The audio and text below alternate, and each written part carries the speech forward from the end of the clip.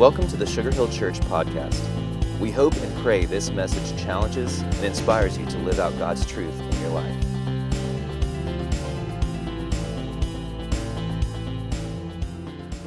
We're in our second week of the series called Bold. Last week, we saw how God created this bold, extraordinary world and how our trajectory of life changed when Adam and Eve chose to bring sin into the world. And then we saw all of the things that happened. Today, in our second week, we see what happens to their children. Now, most of us are familiar with the Incredible Hulk, right?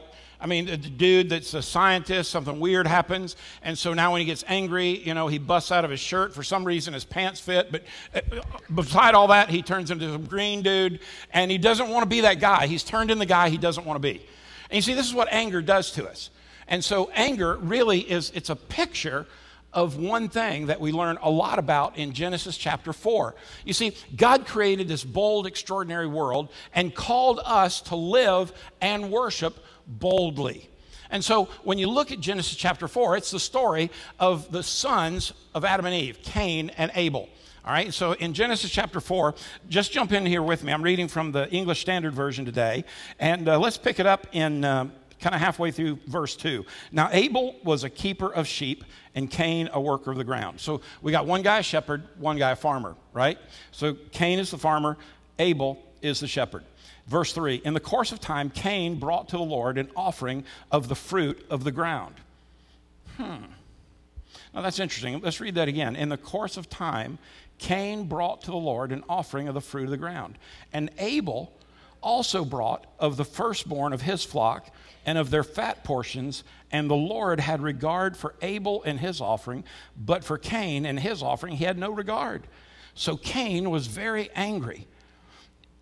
And why, it is really fascinating here, Cain was very angry and his face fell. For some of your translations, it says his countenance changed. So picture this. I bring this offering and God says, keep it. What do? Are you with me? I mean, it's just kind of got that, the whole countenance changes. He goes from being someone who's checking off a box and bringing an offering, and God says, keep it. We're going to learn why in a minute. But what does Cain do? At that point, I mean, his whole countenance changes. Everything changes in his life. And so we go on and we see the Lord said to Cain, why are you angry? And why is your face fallen? If you do well, will you not be accepted?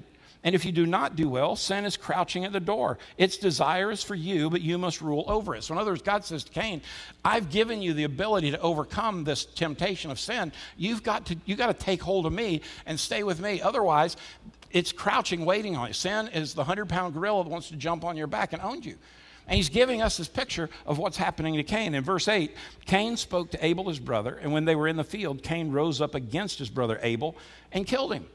Okay, this is the first murder in the Bible. It's the first murder in the history of mankind. And it all started because he had an anger problem. But that really wasn't his problem. He had a worship problem. You see, what happened was a result of the motivation and the heart with which he brought the gift. So let's look on down a little bit further. And so we'll go to verse 9. Then the Lord said to Cain, where is Abel your brother? He said, I do not know. Am I my brother's keeper? And the Lord said, what have you done? The voice of your brother's blood is crying to me from the ground. And now you are cursed from the ground, which has opened its mouth to receive your brother's blood from your hand. When you work the ground, it shall no longer yield to you its strength. You shall be a fugitive and a wanderer in the earth. And then God goes on, and Cain is frightened, and he's angry, and he's ticked off.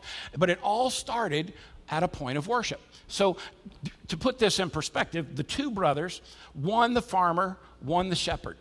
Abel, the shepherd, brings the best of his lambs. He brings the best, the fat. He brings the good stuff. Abel brings the one thing that cost him greatly, and he offers that up to the Lord. And so the picture the Bible gives us is that Cain, he brought an offering, but he brought a motivation that wasn't entirely built on love and sacrifice. He brought something, but it cost him nothing. What the Bible is teaching us here is that the problem was murder happened because we didn't have a heart for God.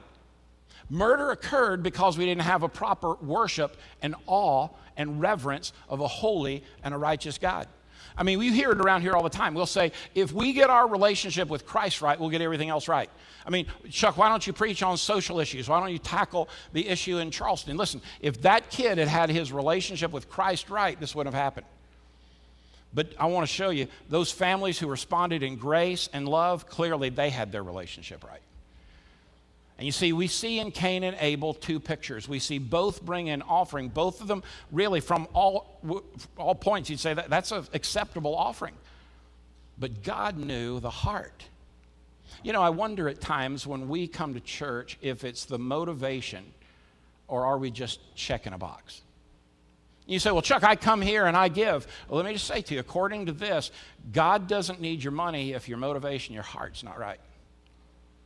You say, well, Chuck, I come and serve, and I'm a deacon, and I serve in 4-year-olds, but God's saying that counts for zippity-doo-dah if your heart's not right.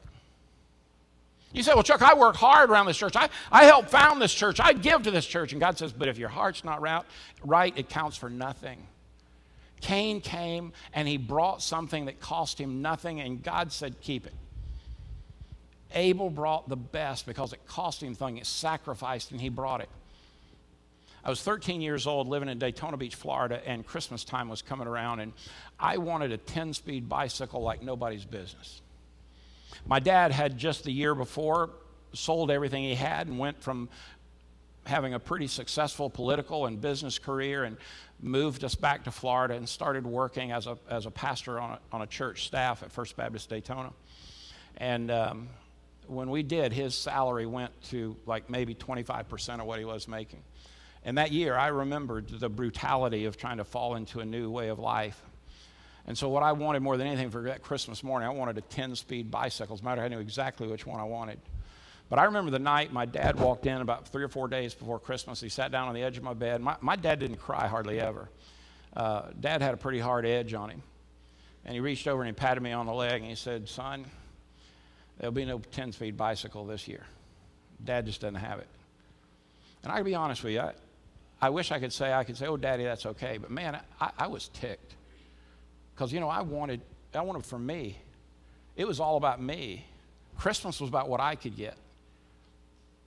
I woke up on Christmas morning and I decided I'm going to be a mope-a-dope and kind of hang my head and come down the stairs. And when I turned the corner, I saw a brand new 10-speed bicycle sitting next to the tree.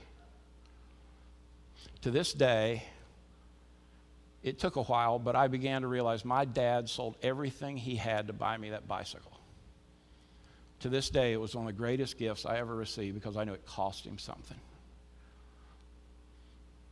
There were plenty of other kids whose dads could go buy anything they wanted, but you know, it didn't cost them something. I knew my dad had sold stuff that really mattered to him so that he could give his boy what he wanted.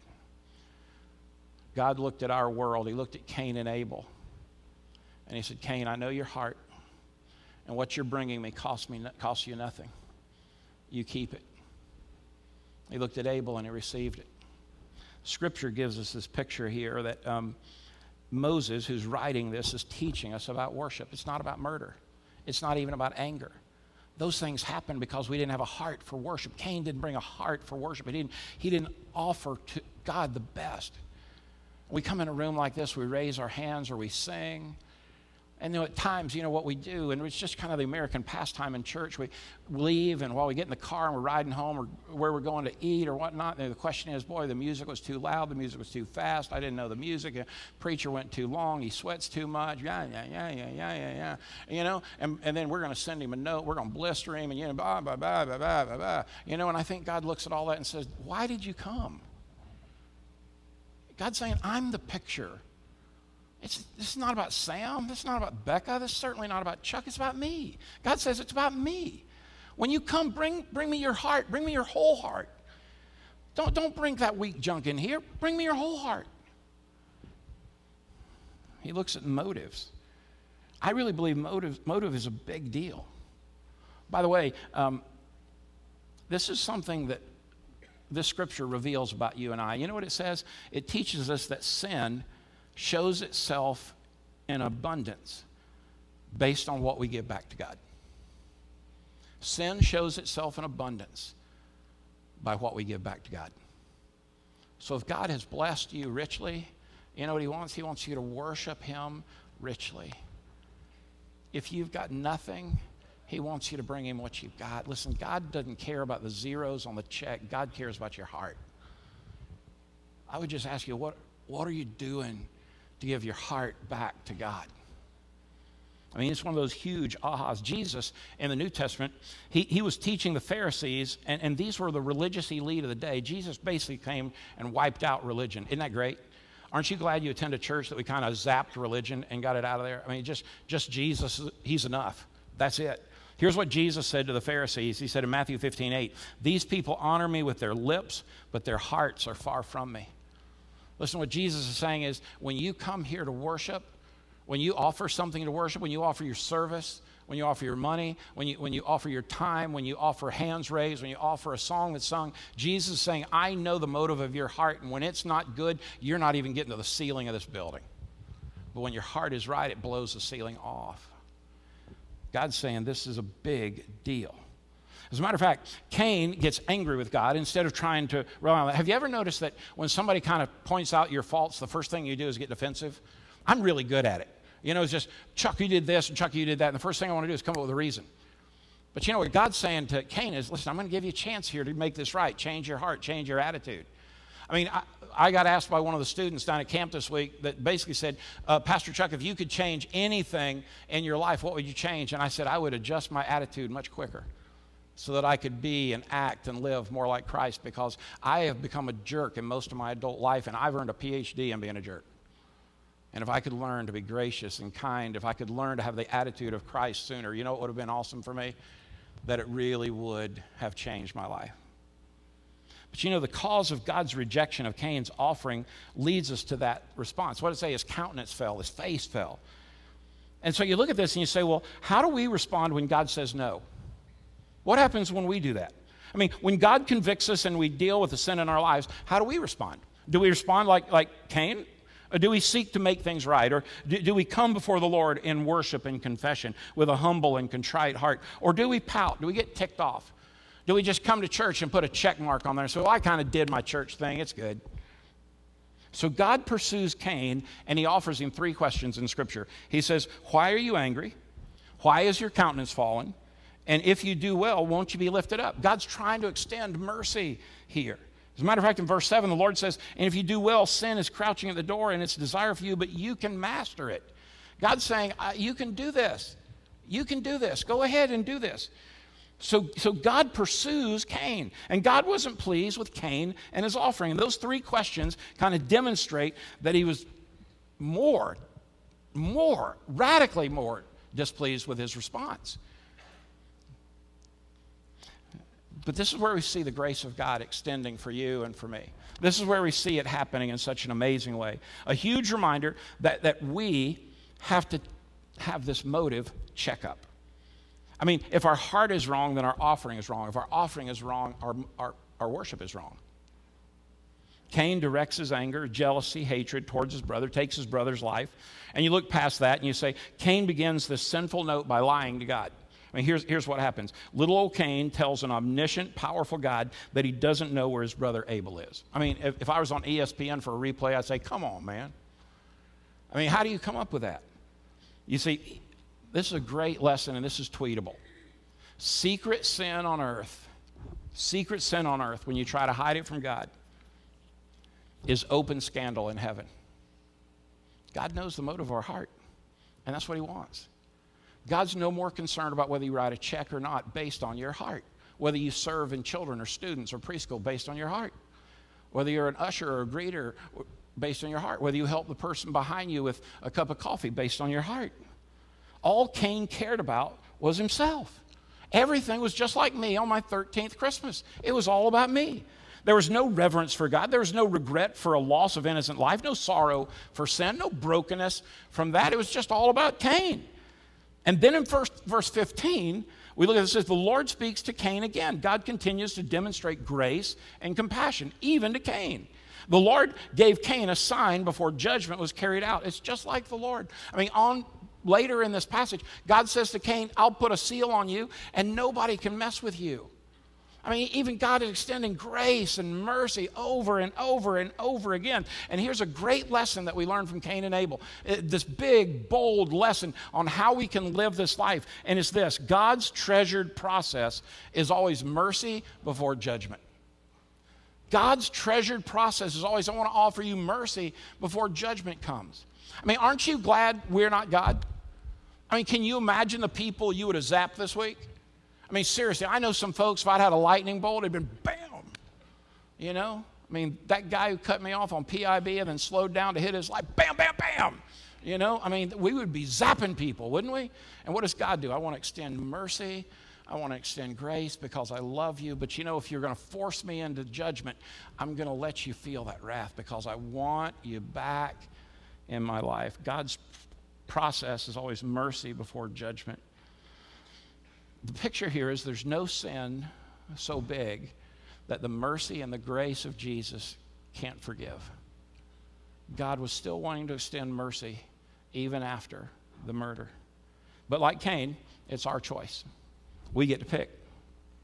And what I've discovered is oftentimes the way we choose to pick things is what's best for us, without a whole lot of thought about what might be the Lord asking us to do something.